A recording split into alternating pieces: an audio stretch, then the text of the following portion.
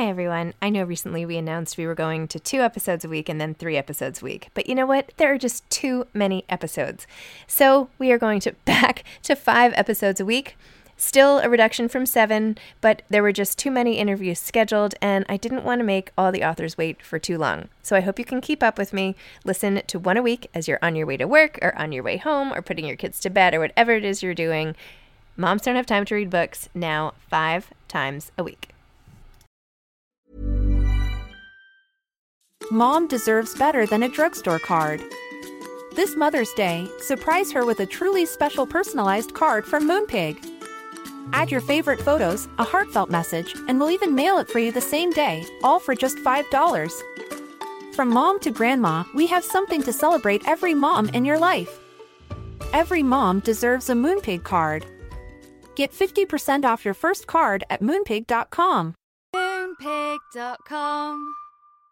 This Mother's Day, celebrate the extraordinary women in your life with a heartfelt gift from Blue Nile. Whether it's for your mom, a mother figure, or yourself as a mom, find that perfect piece to express your love and appreciation. Explore Blue Nile's exquisite pearls and mesmerizing gemstones that she's sure to love. Enjoy fast shipping options like guaranteed free shipping and returns. Make this Mother's Day unforgettable with a piece from Blue Nile. Right now, get up to 50% off at BlueNile.com. That's BlueNile.com. Today's episode has been sponsored by J. McLaughlin.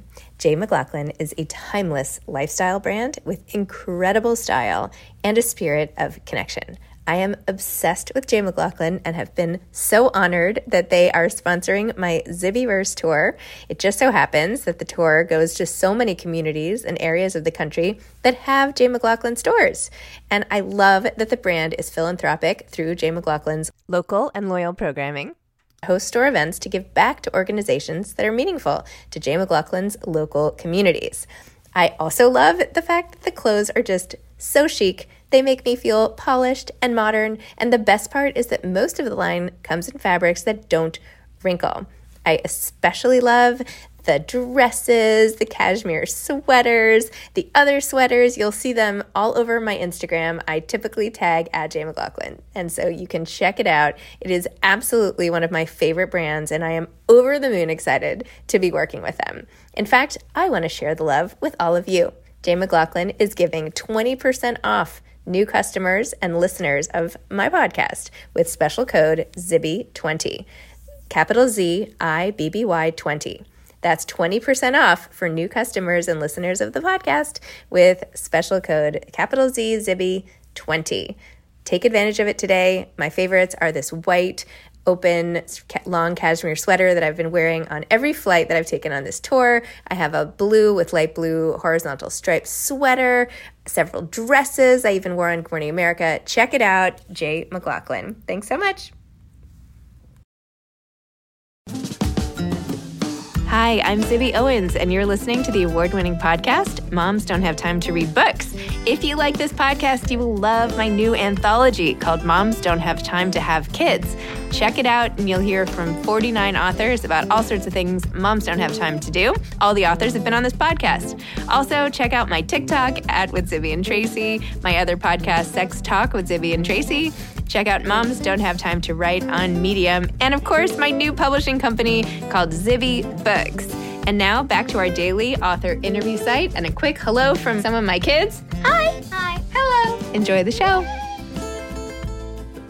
Happy New Year, everyone. I hope you all had a great break. I wanted to let you know about something that I've been talking a lot about on social media at Zibby Owens, which is the hashtag 22 in 22 challenge. We are at Zibby Books, we are encouraging everybody, like all of you, to visit 22 bookstores in 2022. And we're going to provide a whole series of incentives for every 5 visits, and you'll be entered to win a $500 shopping spree, and you'll get fun things like bookmarks and all the rest. Plus, you'll be part of a great community of people all helping support bookstores, authors, and more. We're really, really excited about it. If you want to join, sign up. You just go to 22in22.net. That's 22in22.net and click I'm in and put your information. And then every time you go to a bookstore, you just quickly go back on the site and click log a bookstore visit. And then we'll be keeping track and we'll be following up with all of your different achievements and awards and everything. So please sign up, spread the word. 22in22, get your friends to join and start visiting bookstores, and it'll be really fun and exciting. So here's to a wonderful 2022. I'm so excited that you're listening to my podcast and doing all the fun things that I have been trying to bring into the world. So here we go, 2022. Hashtag 22in22. Jacqueline Friedland is the author of He Gets That From Me, a novel. Jacqueline is the author of the award-winning novels Trouble the Water and That's Not a Thing. She holds a BA from the University of Pennsylvania and a JD from NYU Law School. She practiced as an attorney in New York for a hot second before transitioning to writing full-time. She lives in New York with her husband, 4 children, and 2 very bossy dogs. Welcome, Jackie. Thank you so much for coming on Moms Don't Have Time to Read Books to discuss He Gets That From Me. Hi, Zibby. Thank you so much for having me. I'm thrilled to be here. It's so neat. I actually was talking to Kyle because I was reading your book and he was like, wait, I remember when we first met her and she was talking about how she was working on this book and here it is. So I don't know, I feel like some sort of investment that we've seen this, come to fruition. So it's exciting. For sure. It is. It's a long process though. I actually just yesterday was a guest speaker for a high school literary club. And they were asking me about the process to publication. And they were all flabbergasted that they're like, wait, it takes that long. It takes that long to write a book. And then it's another year or 2 years before it comes out, or 3 years. They couldn't digest this at all. But I told them it's good to be patient. It's a good lesson in patience, putting books out into the world. Yes, very, very true. Okay. Can you tell listeners what your book is about, please? Sure. It is the story of a young woman who serves as a surrogate mother only to discover 10 years after the fact that she accidentally gave away her own biological child. And how did you come up with this? So I was working on a different book and I was in very beginning stages and I was procrastinating like you do and reading. I don't even remember what publication. I think it might have been People magazine online. And I saw an article about an American woman who served as a surrogate for a couple from China. And she was supposed to deliver twin babies who were going to be the genetic offspring of this Chinese couple. And when the twins were born, one of the babies looked like the Chinese parents, and the other baby appeared to be Black, like the surrogate's husband. So, all parties involved kind of scratched their heads, but still sent both babies home with this Chinese couple. And I guess, over the next month, everybody kind of wised up to the fact that they should investigate. And it took them a month to figure it out and to figure out that the surrogate had actually gotten pregnant. She had been implanted with embryos and they thought that 2 had attached, but it turned out only one of the embryos took. And then when she was cleared to have intercourse with her husband, she got pregnant again, the natural way.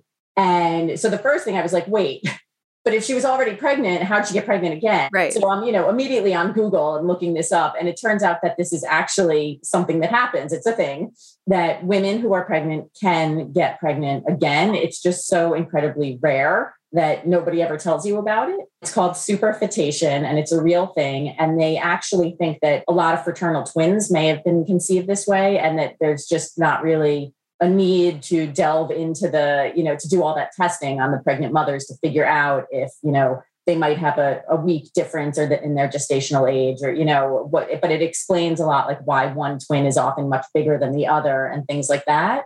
But so I went on Google, found all this out, and then I was just so floored by the entire thing that it really just stayed on my mind. And I got to thinking, what if the families had been the same race? And then they might not have realized, that something was amiss. And what if it had been, what if something happened 10 years later where they found out? And then what do you do when you discover you have a child that you had no idea was out there? And do you take it back? Do you not? And so immediately I was like, I have to write this story. That's how the book came about. Wow. I love how that's how novelists think. That when, all the what ifs, instead of just saying like, okay, yeah, what if, and leaving it at that, it's like, well, now I have to write a novel about it.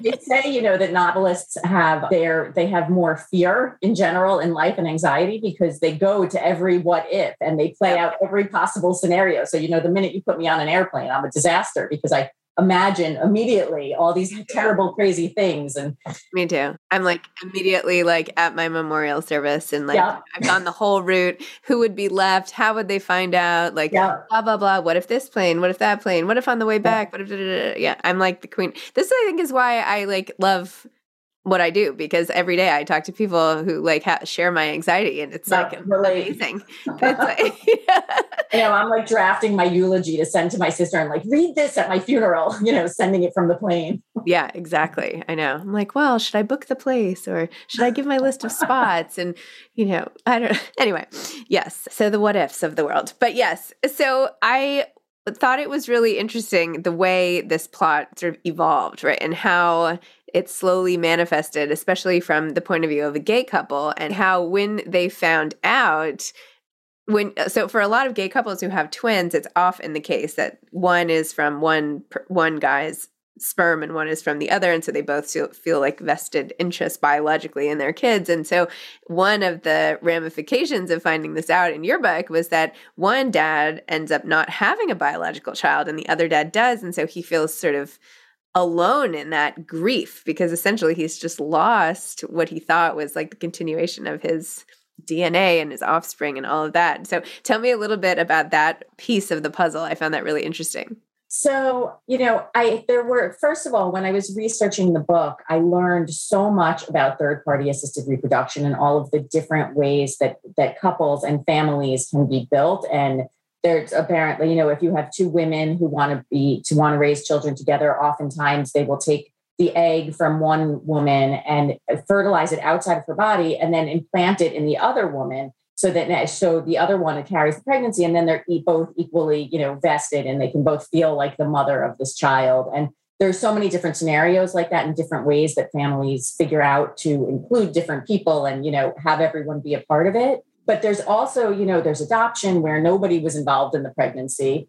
And it got me just to thinking, we as parents project so much onto our children and believe so deeply that, this trait they got from me, this one they got from their dad, this is from their grandmother. And we think we know our kids so well. And, but then you think about like your own parents and how well they think they know you and how much you may think they're wrong. And I really sort of wanted to play on this idea that, the nature versus nurture question may be different than anything that, we've ever thought about. And the way you build a family may be different than anything that we've ever thought about. And so when one dad has a son that he can say, this child is biologically mine, he projects certain ideas onto that child. And when the other dad finds out that neither child is biologically his, he sort of has to question everything and really look into, well, what is it to be a father? And what is it to have a child? And how independent of me is my child, or should he be? And I really just wanted to play with all of those questions.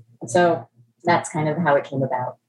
And the impact between the siblings, which becomes like a really big thing, like how do they feel themselves, right? Because all these paternity and issues that arise, you always are thinking you go straight to the parents, right? But even at age 10, they have their own feelings. 10 years is a long time. I mean, yes. When I started drafting the book, my entire perspective was really about Kai, the boy who, is genetically not related to the father that he thought he was. And I was looking at it from, what has Kai missed? He has missed 10 years with his biological parents. He has missed 10 years with a biological sibling, with his grandparents, and all with his religion, with his, all sorts of heritage. As I got deeper into the draft, I sort of realized, wait a minute, it's not only Kai who's missed it, it's the parents and the grandparents and the siblings. And, it's sort of like, and maybe Kai didn't miss anything because he got something else where everybody else, there's just sort of a hole where Kai should have been. So, in that regard, I think also the sibling relationship was an interesting way to play with it, because if you think about like some siblings get, especially twins, can really rely on each other and really get close, and in a way that is very different from the parent-child relationship. And so, I think there's a loyalty that often exists between siblings that is really is unique. And when somebody sort of like attacks your relationship with your sibling, you almost get more protected than you ever would vis-a-vis like a parent relationship. So for me, and also when you write a book, they tell you write what you know. And, I've never had a child through surrogacy, but I know I have 4 kids of my own. So parenting is something I know. And the idea of, having my biological children in my house versus somewhere across the country where I never knew they were was something that I could really sort of imagine and play with. And I also have a sibling who a sister who's a couple years older, who has been such a force in my life. And so I could play on that and, imagine what it would be if somebody told me, actually, you guys aren't related. And so it was interesting, actually, as I've been getting reviews and feedback on the book, a lot of people have said, as a gay dad, this book resonated with me. As a parent, this book resonated with me, all sorts of things like that. But what really meant the most to me was one person contacted me through my website and told me that her daughter, who's in college, read the book, and she's a twin. And that she just was so struck by the book and, looking at the twin relationship and how important it is to twins to have that relationship and that identity. And then when you sort of not attack it, it becomes how heart-wrenching it is. So that was a very interesting facet of the book for me. Wow. I have twins. I don't know how they would feel. I don't know. They'd probably both be like, okay, you go. You can go to that family. I'll take this family. How old are your kids now, by the way? I have 17-year-old, 15, 13, and almost 11. Wow. And what genders are they? 3 boys, and then my youngest is a girl. And my oldest just got into college, and it has completely adjusted my entire perspective on parenting. Everybody says, it goes by in a blink. And all of a sudden, I've really realized he's leaving. And so I've been nicer to all of my children and like, spend time with me, give me an extra hug. All of a sudden it's hitting me. I feel like I went through that early when my son went to boarding school at a very young age, and I mourned that. So yes, I feel like by the time he goes to college, I'll just be like, all right, see you later. But no, yes, of course it does. It's crazy. I mean, to be honest, the fact that my son can now like walk around the city by himself and it's like not a big deal, like all of a sudden, that's been like the biggest shock to me. I'm like, okay, you're very hard to decide where you go. Yeah, I mean, that's something I think about. So my oldest can drive now and he'll go out and, he sort of tells me where he's going. I have a general idea, but there's this letting go that's really difficult. And he was getting his license as I was finishing this book. And I was, there's a scene in the book where Maggie, the woman who served as a surrogate, she's in New York and she has left her son with a friend in Arizona. And she calls up her friend to say, how's Wyatt? Do you need me? What's happening? And the friend says, he's fine. He doesn't need you. He's fine. Go do your stuff. He doesn't need you. And when they hang up the phone, he doesn't need you really resonates with Maggie. And she's like, wait a minute. Does anybody need me? And do we as parents need our kids more than they need us? Mm-hmm. And that's actually something that as I'm watching my own kids kind of get grown and flown a little, I'm really thinking about, it's the same joke you hear about, adults go out to dinner with their friends and show pictures of their kids, but, their kids aren't out showing off pictures of their parents, No. So it's an adjustment letting go. I will say that. I loved Grown and Flown, the website, by the way. Do you read those essays? Oh my gosh, Marinelle and Lisa. And the book too, the collection of essays. I feel like that might have been 2 years ago I had them on for that book, but those should come up like every year. They should. I think it's like, it should be required reading. It should. Yes, it should. Here is what to expect when you're expecting. And let's jump ahead to when they leave. And that is survive 18 years. Oh my goodness.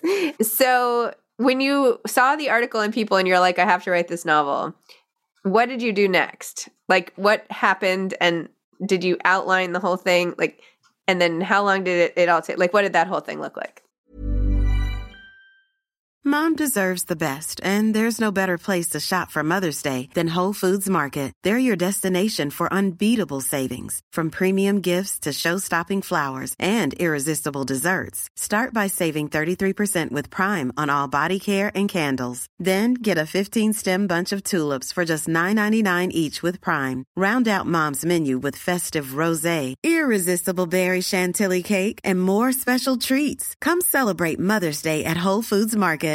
Ready to pop the question? The jewelers at BlueNile.com have got sparkle down to a science with beautiful lab-grown diamonds worthy of your most brilliant moments. Their lab-grown diamonds are independently graded and guaranteed identical to natural diamonds, and they're ready to ship to your door. Go to BlueNile.com and use promo code LISTEN to get $50 off your purchase of $500 or more. That's code LISTEN at BlueNile.com for $50 off. BlueNile.com, code LISTEN. Planning for your next trip? Elevate your travel style with Quince. Quince has all the jet-setting essentials you'll want for your next getaway, like European linen, premium luggage options, buttery soft Italian leather bags, and so much more. And is all priced at 50 to 80% less than similar brands. Plus, Quince only works with factories that use safe and ethical manufacturing practices. Pack your bags with high-quality essentials you'll be wearing for vacations to come with Quince. Go to quince.com/pack for free shipping and 365-day returns. So I knew the first thing I had to do was research because, I wanted to really get it right with surrogacy. I think that the fact that surrogacy exists is a wonderful thing for so many people. And I didn't want to write the book in a way that might dissuade anyone from ever pursuing surrogacy as an option for their family. And I also just didn't want to get anything wrong because I feel like as an author, you have a responsibility when you're sort of introducing a concept to people who might not be familiar with it or writing, historical fiction, whatever it may be.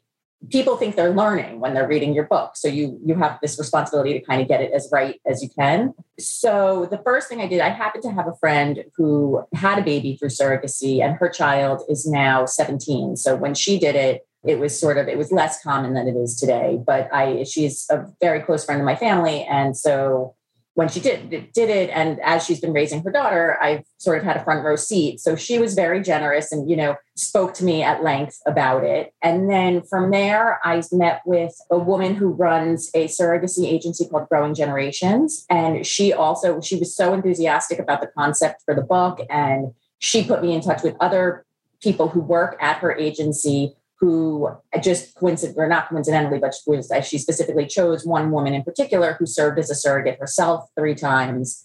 And this woman then put me in touch with other people who served as surrogates. So I really spoke to a lot of people who've gone through the process. It's been much easier, like where I live, I think there is a geographic component. And where I live, there are many more people who have used surrogates than who have actually served as surrogates. The only people that I have been in sort of like my social circle or my demographic area who I might interact with who've served as surrogates usually do it for someone they know. But the people who just do it, getting paid they're more like in the Midwest and more geographically spread out for me. But the good news is they're really, for the most part, very happy to talk about it. These women who serve as surrogates, for the most part, are these, like, you can't believe how giving and generous they are. They don't do it for the money, and the agencies won't accept women who they believe are doing it only for the money. They do it because they really feel, how important it is to people to have children and that they, for whatever reason, have an easy time being pregnant. They enjoy it, whatever it is. And they just want to give, in some way to other families. And there are people who've done it 3-4 times, after they've had 3 or 4 kids of their own. And it's it's astounding that these, like, putting up with the pregnancy and then, and then giving away the child that they've been carrying for 9 months. And then when they actually collect the payment, it's really, they use it for things that you would be surprised sort of how like frivolous they are. Like they'll go to Disney World or they'll buy like a little, like some new furniture for their living room or whatever it is. Like they really view the money as kind of bonus money. So that was a very interesting part of like learning that was very interesting for me. And also just getting to talk to all these people who are so giving was kind of exciting and fun. And then, I spoke to doctors, like fertility specialists. I spoke to attorneys in the different states where the characters go, because in each state in the country, the surrogacy laws are different. So I needed to talk to people in New York I needed to talk to people in Arizona where the book kind of starts out. And then I also, spoke to people in Arizona. So there was, and then, was there any, and then I spoke to parents who have adopted. I spoke to same-sex couples who have looked at all the options and decided not to have children. And there's been, it sort of runs the gamut, but it was a lot of fun to talk to all these different people and also to find the common threads in what they would tell me. So that was the bulk of it. Wow. And where do you like to do your writing? I do everything at home. I always thought before I actually started writing full time, that I would be one of those writers who goes to a coffee shop and makes friends with everyone who works there and has my standard table. I can't. The minute I go into a public place, I'm so fascinated by the world around me, especially the people, really. I don't care about the other stuff. But the minute someone walks into a store, I'm like, oh, what's she doing? What's she getting? Who's she getting? And heaven forbid, I can't make sense oh, that's obviously a husband and wife, or obviously a mother and son. If I see a guy who's in his 40s and not with a guy who's in his 20s, I'm like, is that an uncle and a nephew? Is it immediately I'm building a news story about these people. So is it a job interview? Exactly. They work together. They used to work together. Yeah. Oh, and then maybe it's a college interview. And then college interview. That's not on my menu of options. Could be anything. So, you're right. So I stay home, which is generally great for me. It was a little harder during COVID when the height of lockdown, when my husband, who I share an at-home office was here every single day. And I discovered that 95% of his job is talking on the phone really loudly. But I developed a system. I put the earbuds in and I actually started listening. I started with classical music. It wasn't working for me. Lyrics distract me. So I ended up listening to Scottish, classical Scottish music, which is mostly bagpipes. And it's now this Pavlovian response. When I hear bagpipes, I get in the zone right away and I'm writing away. So, but he's back in his office now. So I only have bagpipes twice a week when he works from home. That is so funny. You would rather be listening to bagpipes blaring away than your husband chatting. Okay, well, whatever. Great. I'm glad you found a way out of that. That's so funny. And how about now? What are you working on? So I'm at the tail end of another historical fiction novel. I have this bad habit of switching from genre to genre when I write, and I can't seem to stop myself, but I find these stories and I get very, one-track mind, this is the story I want to tell. And when my first book was historical fiction, my next two were contemporary fiction. But when I was researching for the first historical fiction, I stumbled on a story about a runaway slave, a true story, and these two Northern abolitionists who helped this man. And it's a fascinating story that was a national sensation at the time that it occurred. This guy was, a household name. And these two abolitionists, Anne and Wendell Phillips, really did so much for the abolitionist cause. And most people don't know anything about them. And they're really interesting. And so I had to tell the story. And that's what I've been working on. Wow.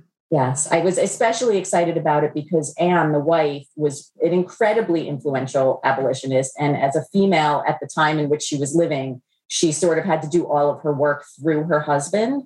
So it's an interesting story. And that was super fun to research. And almost everything included in the book is true history down to, the eclipse that happened on a particular date or the newspaper articles that are quoted. So it's been a fun project for me. And I know you have this tight-knit group of fellow authors. When did that come about? And when did you consider yourself an author, and what's the importance of the author community to you? So I think many authors would say they're still, they could publish 12 books and still not consider themselves an author. There's always this imposter syndrome, fear in the background. But I would say I got comfortable saying I was an author after my first book was published and, out there in the world. One thing when I was a kid and trying to figure out my career and, would in passing say to my mother, maybe I want to be a writer. And she would tell me, that sounds lovely, but, it's so much time by yourself and it's really isolating. And you should think about that because you really like to be with people. And before I was a writer, I was a lawyer. And I have to say that I have made so many more friends as a writer than I ever made as a lawyer. The lawyer job I found very isolating and, antisocial, but it's been incredible to be a part of this author community. I have found that the authors that I come across, everybody is so supportive. There's none of this, competition. And if your book sells, mine doesn't kind of idea. I think if anybody's book succeeds, the book industry as a whole is succeeding, and that's good for all of us. And I think there's an understanding of how hard it is to put your book out there, to put yourself out there, to take these risks. And so everyone is so supportive of each other in that way also. And it's been, I remember before my first book came out, I went to hear a historical fiction panel, and I just happened to, I just introduced myself to the authors who were on the panel. And then there was somebody's publicist was there, and the publicist who, was not my publicist was like, oh, you've got to meet this person who is a bookstagrammer, and this one who's another author. And by the end of the night, I had 10 friends, and it's like every day I feel the community is growing, and it's really nice. And I'm actually just about to start a new writing group with a couple of authors who I've, just met through going to things and being with people. And I love the writer life. That's great. It's true. You can, people A, are so nice, and B, willing to help. And yes, there's this misconception that's so sweet. Your mom said that, because that's something my mom would totally say to me, like worrying about the things. Yeah. That they perceive. But I feel like when I'm writing, I don't know. I don't ever feel alone when I'm doing it. Like it's like some other thing. It's like you don't worry about feeling alone when you're like in a yoga class or something. Right. Like, or I don't know. It's like a different something. It's almost self-care. It's like inside your head and sorting through your thoughts. And I agree. And I find no one's like, I'm worried about you feeling alone because you've been doing so much running. Right. Right? Like, yes. You're like, no, of course you're alone, but you're listening to music and you're doing this, and like, it's good for you. And, you're not really alone. Even if you're at home on a treadmill, like, I don't know. No, I agree with you. I think it's therapeutic on some level. And, I find it's almost like, charging your cell phone. If that's how I am when I write, when I get up from the computer and go back out into the world, I have much more energy than I did before, spending that time by myself and recharging like that. So, but, I think it's funny, the other thing my mom has said that I keep talking about recently is, one of the main catalysts in the book for everybody figuring out that there's a genetic situation that may have arisen is that the two dads and their sons decide to do like a 23andMe kind of a genetic test. And so everybody keeps asking me, have I done a 23andMe? And I have not, because my mother has asked me not to. And what? So I'm like, wait a minute. If I didn't look so much like both of my parents, I would be really freaked out by this. But she doesn't want me to have my system, the systems to have my information out there. She's concerned that, first she's like, I don't really, the government will know you're Jewish. I'm like, I think that cat's out of the bag. Second, it's bad for identity theft, whatever it may be. So my father did a test, and he's 99.9% Eastern European Ashkenazi Jew, which was no surprise. They actually contacted... As am I, by the way. They contacted him he did it like years ago, and they contacted him after they had sort of like refined their equipment. And I guess they had new information and told him that he was 1% Irish. And I'm like, I knew it. I've always loved Ireland so much. It's sort of, you take me back to the bagpipes, which is not exactly because Scotland, but then they contacted him a year later and they said, no, it was a mistake. He's still just Ashkenazi Jewish. Oh my God. Yes. Well, I don't know. Maybe there are other guys out there who look kind of like your dad. Could be. It's been funny. I've been in some Facebook groups where I've been like talking with readers. And if I ask the question, have you ever done a DNA test? And did you find out any surprises? One after another, the comments are, I discovered my dad was really my uncle, or my brother was my father, or the craziest stories. And that's just in these little Facebook groups with, like 1,000 members or whatever it may be. So there must be so many people out there who have discovered crazy things. So, I think it's great for people who like that information. And for me, I've decided to follow my mom's advice and decide that ignorance is bliss, All right. Well, I don't know. That could be a memoir for you. Let's see what happens. For sure. Close to the vest. Okay. Last question. Any advice for aspiring authors? Yes. I think the most important thing is to write as much as you can and not wait for the best idea you've ever had or the thing that is going to work, and just sit your butt in the chair and get words on the page, because once the words are down, you can edit, you can revise. And sometimes just in the way that like talking with a friend may give you an idea and help you think of something, actually putting words on the page may make you think of something that has nothing to do with the words you're writing that, inspires a whole different story. So I think, if you're not writing, you can't call yourself a writer. So you got to sit down and write. All right. Noted. All right. Awesome. Jackie, thank you. I really enjoyed your book. I loved the characters. The pacing was great. It like moved so quickly and you just kept wanting to like turn the page and figure out what was going to happen. And I was debating what I thought I would want to do in that scenario. Anyway, it made you think and feel and all the good things. So yeah, it was really great. Well, thank you so much. Thank you for having me. Okay. All right. I hope to see you soon. Okay. Yes. Bye. Bye. Thanks for listening to this episode of Moms Don't Have Time to Read Books. Don't forget to follow me on Instagram at Zibby Owens and at Moms Don't Have Time to Read Books. Also sign up for my newsletter at zibbyowens.com and sign up for my virtual book club and meet lots of authors on Zoom every other week. Thanks so much to Steve and Ryan at Texture Sound for the sound editing. And thank you to Morning Moon Productions for providing this fantastic intro and outro music.